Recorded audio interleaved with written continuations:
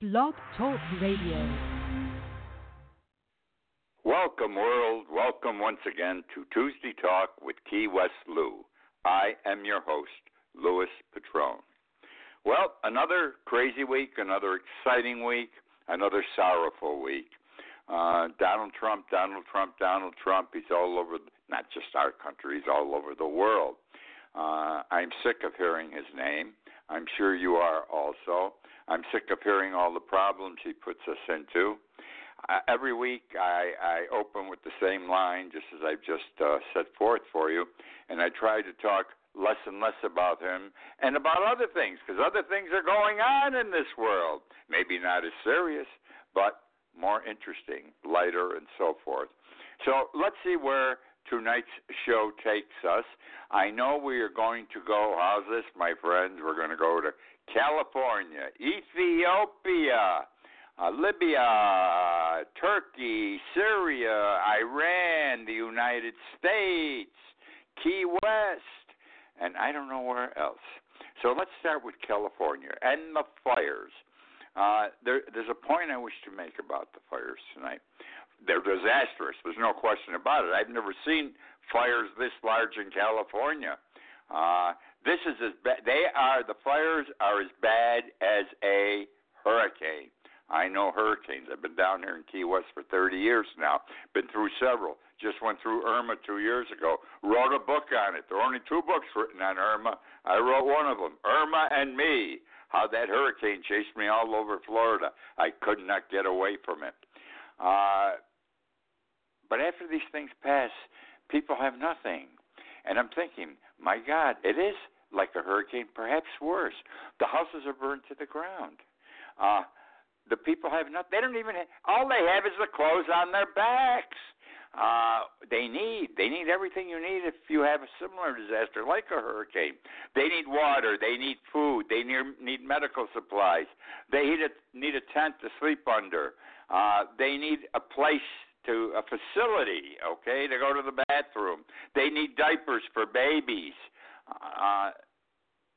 They need everything. And my God, this has all got to happen in a large area covering California. I don't recall what the number is. It's the number of houses already destroyed, and to the people who have no place to live.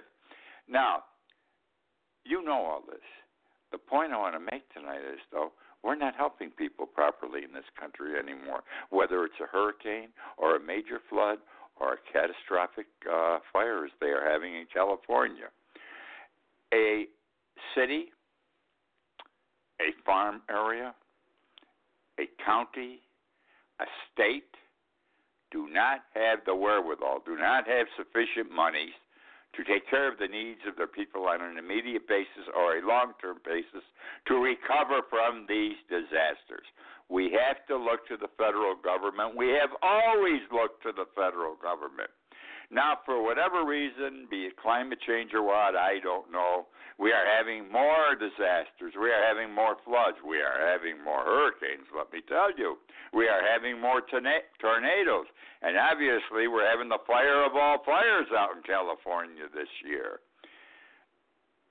The federal government has to step in immediately with big dollars, big money. And Trump will go out there and he'll take a look. And he'll say, don't worry, folks, we got the money, I'm going to take care of you. 3 months from now, nothing happens. They do a little bit up front to look good, but as time goes on, the federal government does less and less and less. And the reason is we have too many of these disasters now, and we don't have the money to take care of them, to help our people. But the reason we don't have the money is no one has been paying attention to this desperate need, which is occurring more and more every year. And I don't blame Donald Trump alone. He doesn't worry about these disasters. In fact, he cut money out of it last year, I think, out of the budget for natural disasters when we need it. we should be putting money in every year. We should have these accounts where we know something's going to happen, and we see to the future, and we take care of it by putting money aside, putting money in the federal budget. Now, I don't blame just Trump. He screwed up on it, and I'll tell you this, Obama and his predecessors also, they forgot about natural disasters. Money went someplace else. Well, somebody's got to take a look at this and do something about it and bring some money back into these accounts, because these are our people that are going without in California for the next year. Here in Key West, it's more than 2 years later. September 10th, 2017, was Irma hit us here. Do you know there are people still without houses? People still living in tents? People still don't have running water? Still don't have toilets? Yes, that's the way it is here. Because even though people have insurance, it takes insurance companies a million years to decide how much they're going to pay you, and it's never enough. But they're not there the day after the hurricane or after the fire to help you and write you a check. And the federal government can't come in and help, and these people are still out there. They become our forgotten people. They're like homeless people. They're our forgotten generations, okay? So all I'm saying is we've got to move our asses on a federal level to pay attention to this. We should have a czar for natural disasters and make sure there is enough money to handle these situations. That's my preaching for the moment. Now I want to talk about Benito Mussolini and Donald Trump. I want you to think of these two guys. Mussolini, a hero in Africa pre-World War II, supposedly a hero during World War II, and Donald Trump. They both have similar bodies. They're both fat. It's the only way you can describe it. Think of the both of them. Guts. They both have big faces, those big jaws. Mussolini and Trump have those firm jaws, large. Mussolini didn't have any hair. Trump has hair. He might be better off without it, though, his hairdo and the color of it. So they're similar in those fashions. Now I want to talk about how they don't pay attention to anybody. They are know-it-alls, and how disaster has befallen their countries because of this. They're birds of a feather, Mussolini and Trump. They don't listen to advice, and they don't listen to anyone. On October 28, 1940, Italy invaded Greece. At that time, remember, Italy and Hitler were hand in hand. They were allies, okay? Hitler was the smart one. Mussolini wasn't that smart, but he had an army, and Hitler was using him. Now, Italy invaded Greece. It turned out to be a disastrous military campaign for Mussolini's forces. Mussolini surprised everyone with the invasion, even his buddy Adolf Hitler. Hitler told Mussolini, "Do not invade Greece."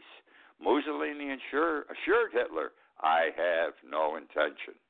On the very day Mussolini invaded Greece, Hitler is reported to have contacted him and told him it was, and I quote, "a major strategic blunder." A major strategic blunder. Hitler wanted Mussolini to concentrate on Africa. He had already had his major victory in Ethiopia. Isn't that wonderful? This makes me laugh. But Mussolini went in with his tanks and airplanes and beat the Ethiopians on their camels. Amazing, isn't it?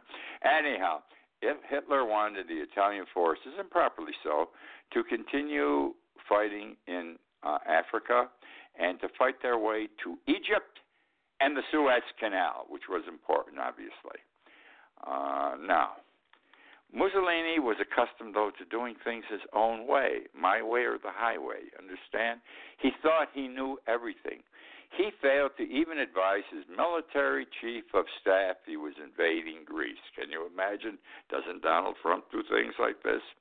His chief of staff found out from news releases following the invasion. Mussolini's generals warned against the invasion. He failed to heed their advice. Mussolini was convinced he could defeat Greece in a matter of days, militarily and for another reason. He had set aside millions of lire to bribe Greek politicians and generals. And that's Donald Trump also. Donald Trump isn't bribing people, but he thinks he's going to do something and accomplish a result because of some oddball approach to it, like Mussolini was going to bribe the Greek politicians and generals. You know how long it took the Greeks to push Italy out of their country? 1 week, one whole week, and the Italians were out of Greece, back to Albania, from whence Mussolini had commenced the invasion. Mussolini spent the next 3 months trying to keep his army and himself alive in Albania. During the same time frame, half of the Italian fleet, this is wild too, was crippled at Taranto Bay by a British carrier-based attack. Mussolini was humiliated. Hitler was pissed. He had to change his war plans. No longer could he depend on Italy's fighting the African battle. He had to send his own troops in, troops he had planned to use elsewhere. Now, what follows, and what I'm going to say next, is not intended to reflect on Trump. I merely wish to show how authoritarian figures, despots, could end up. On April 18, 1945, Mussolini, with his lady friend, was attempting to escape to Switzerland. They were caught.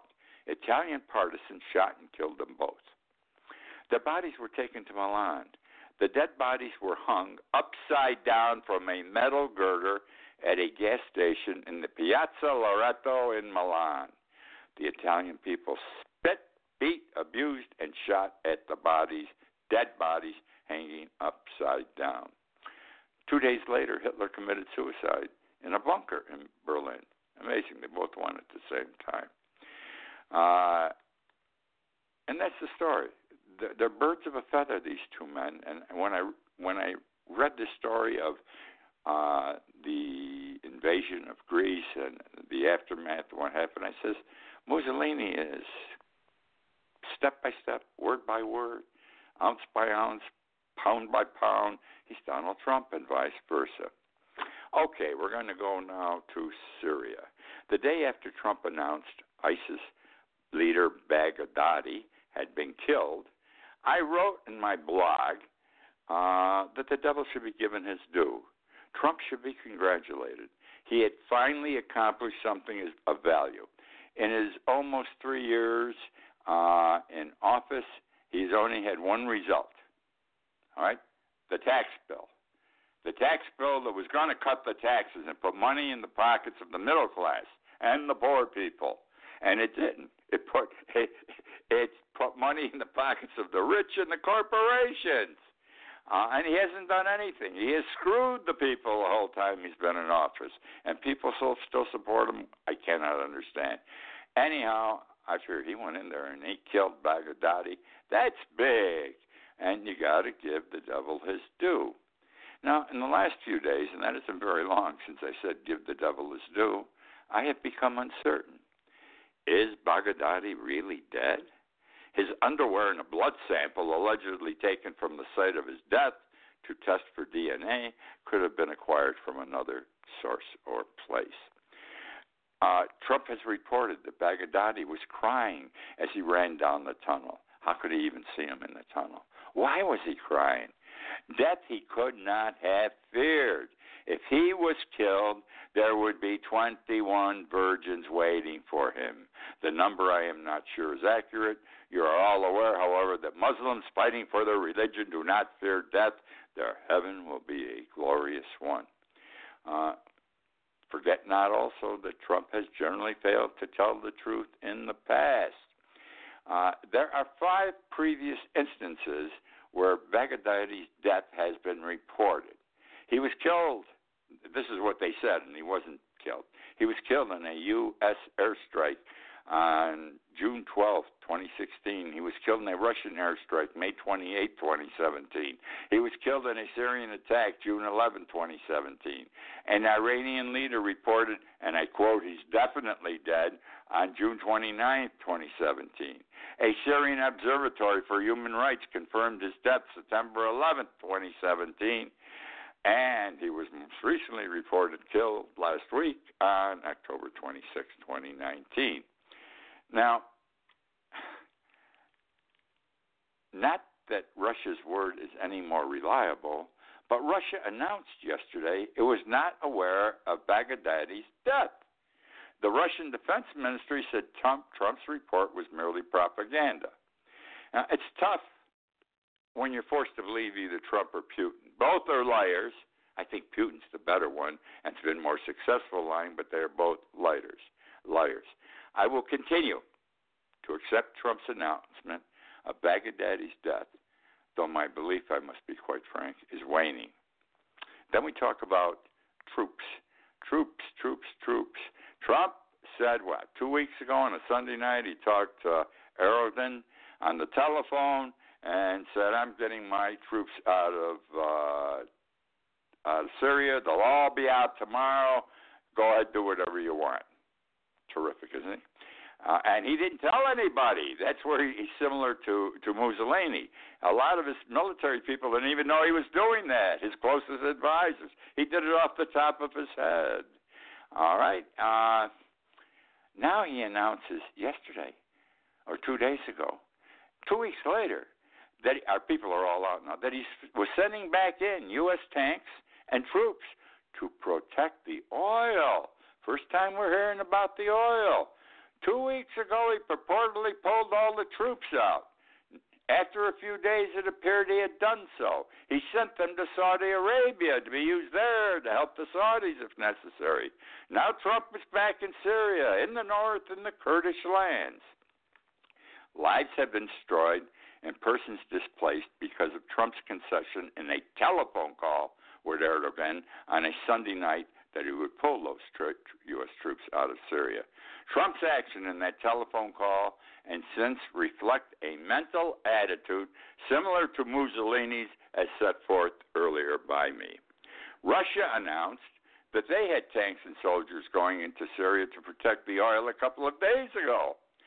Now, I have written and I have spoken, and I'm proud of this, in the past 6 months, several times, maybe more than several times, that the Syrian conflict was over oil. In the last 6 months, I have been saying the Syrian conflict is over nothing else but oil. I was right. It is.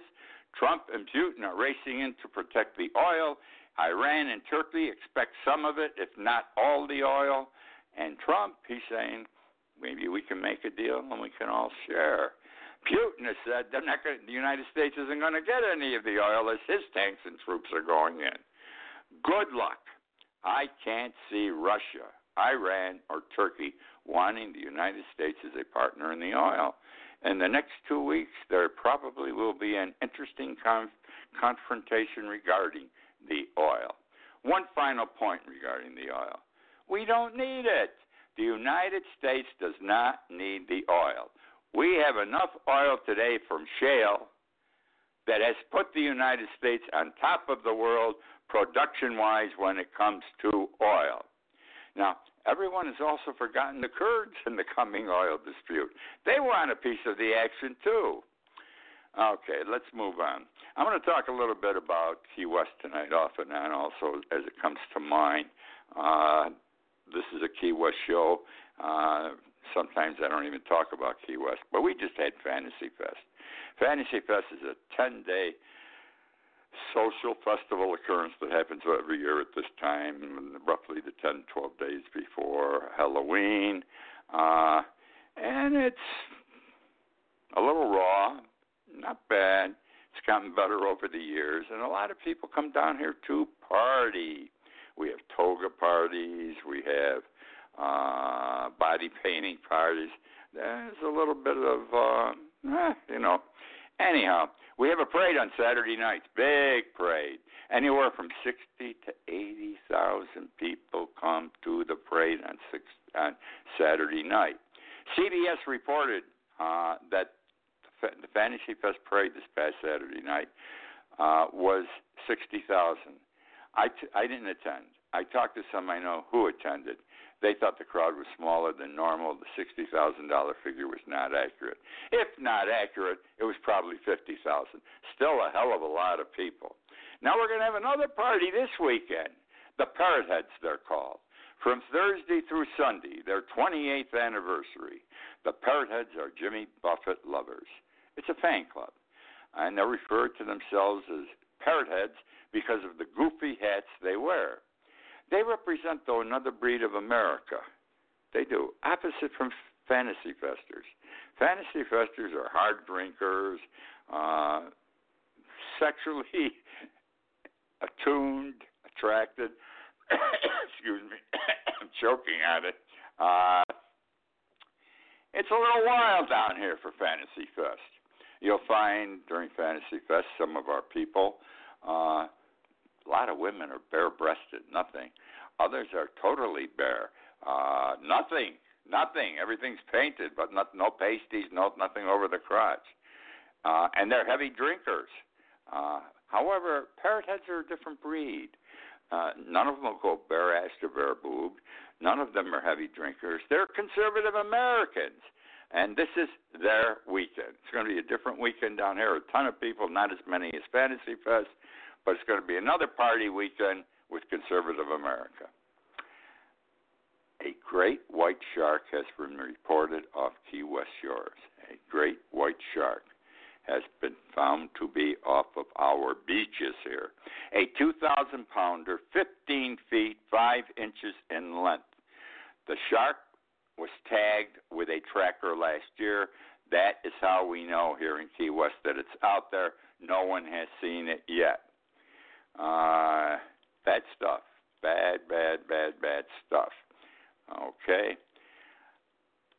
Going to talk about masturbation. This really takes the show way out a little bit tonight.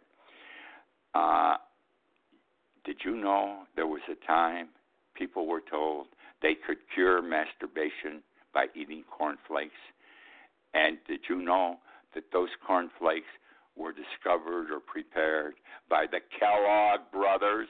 Kellogg's cornflakes that are sold today were put out on the market 1920, 1900 as a cure for masturbation.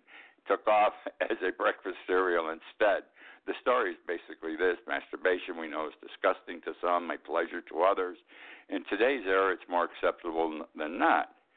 There was a time, a century and more ago, when theologians and physicians described masturbation with terms such as heinous, deplorable, and hideous.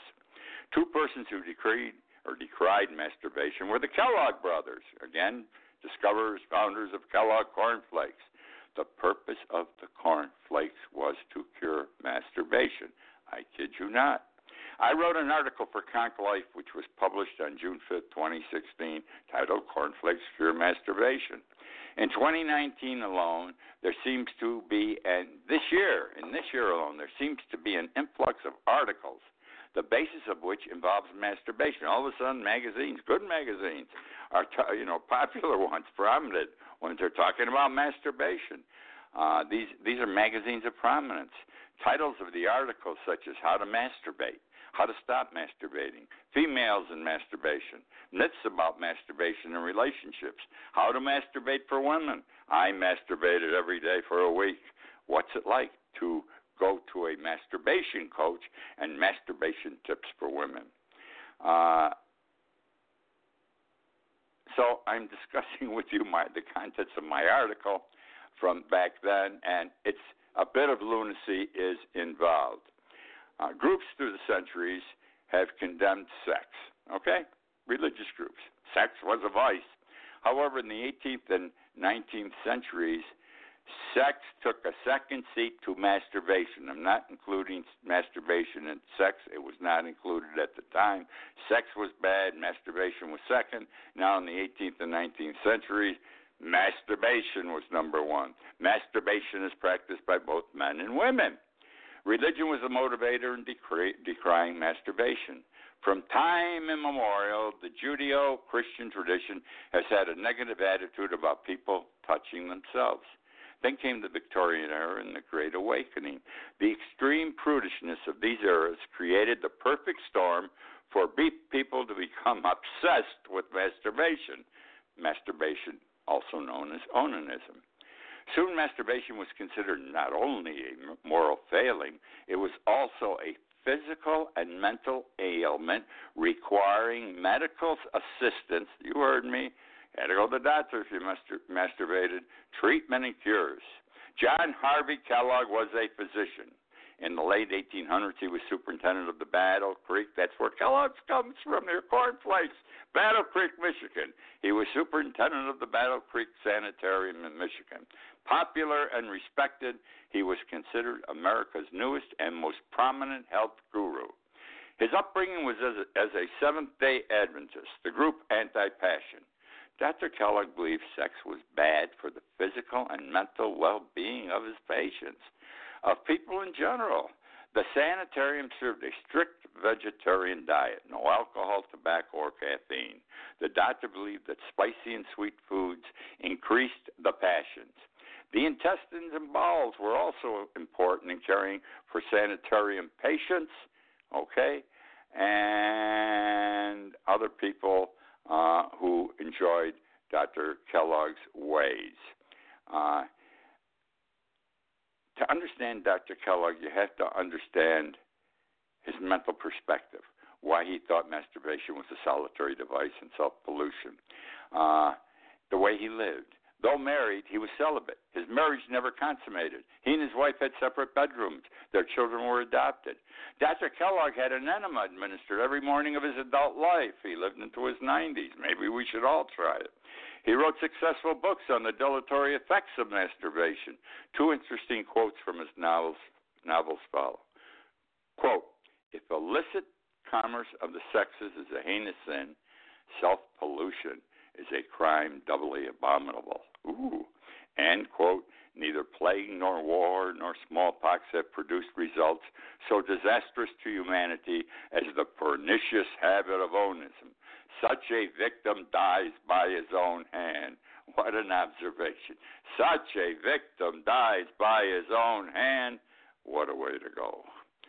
Dr. Kellogg, as well as much of the medical profession at the time, believed masturbation caused leprosy, tuberculosis, heart disease, epilepsy, dimness of vision, insanity, idiocy, death, cancer, urinary diseases, nocturnal emissions, impotence, defective development, fickleness, bashfulness, bad posture, acne, palpitations, and I don't know what else. Dr. Kellogg saw the need for a healthy, ready-to-eat, anti-masturbatory morning meal. He accidentally invented cornflakes in 1894. A patent was obtained in 1896. A company was started to mail cornflakes to customers. With the advent of cornflakes, Dr. Kellogg was feeding it to patients and guests. In addition to other procedures he developed to ensure their clean intestines. An enema that ran water through the bowels, followed by a pint of yogurt, half the yogurt delivered by mouth, the other half through the anus. From the early 1900s to the 1920s, many famous people attended Dr. Kellogg's sanitarium for treatments. Some I cannot understand. Note, the sanitarium was anti-sex, anti-masturbation, and for clean intestines and bowels. An attendee was President Warren G. Harding. I find his participation is amusing. History depicts him as one of our presidents that enjoyed sex the most and played around and cheated on his wife. Historians are clear regarding his sex escapades with his lady friend Nan Britton. They frequented a White House closet off of the Oval Office to do the dirty deed. Other frequent guests at the sanitarium included movie star Johnny Wallace Muller, one of the first Tarzans, Henry Ford, Amelia Earhart, et cetera, et cetera, et cetera. So that's the story of where we got cornflakes from. Eventually, he and his brother started a business just to sell them for a breakfast cereal because they could make more money as opposed to taking care of the masturbation problem that was affecting the population. That's the show for tonight. A little bit different. Topics a little bit different. Hope you enjoyed sharing them with you. I do a blog every morning. Please read it. KeyWestLou.com. 70,000 people subscribe to my blog. You heard me? It's good to read. It's quick and it's interesting. KeyWestLou.com. Okay, my friends, this is Louis Petrone. I'm signing off from Key West, Florida. I hope you've enjoyed the show this evening. I look forward to being with you again next week.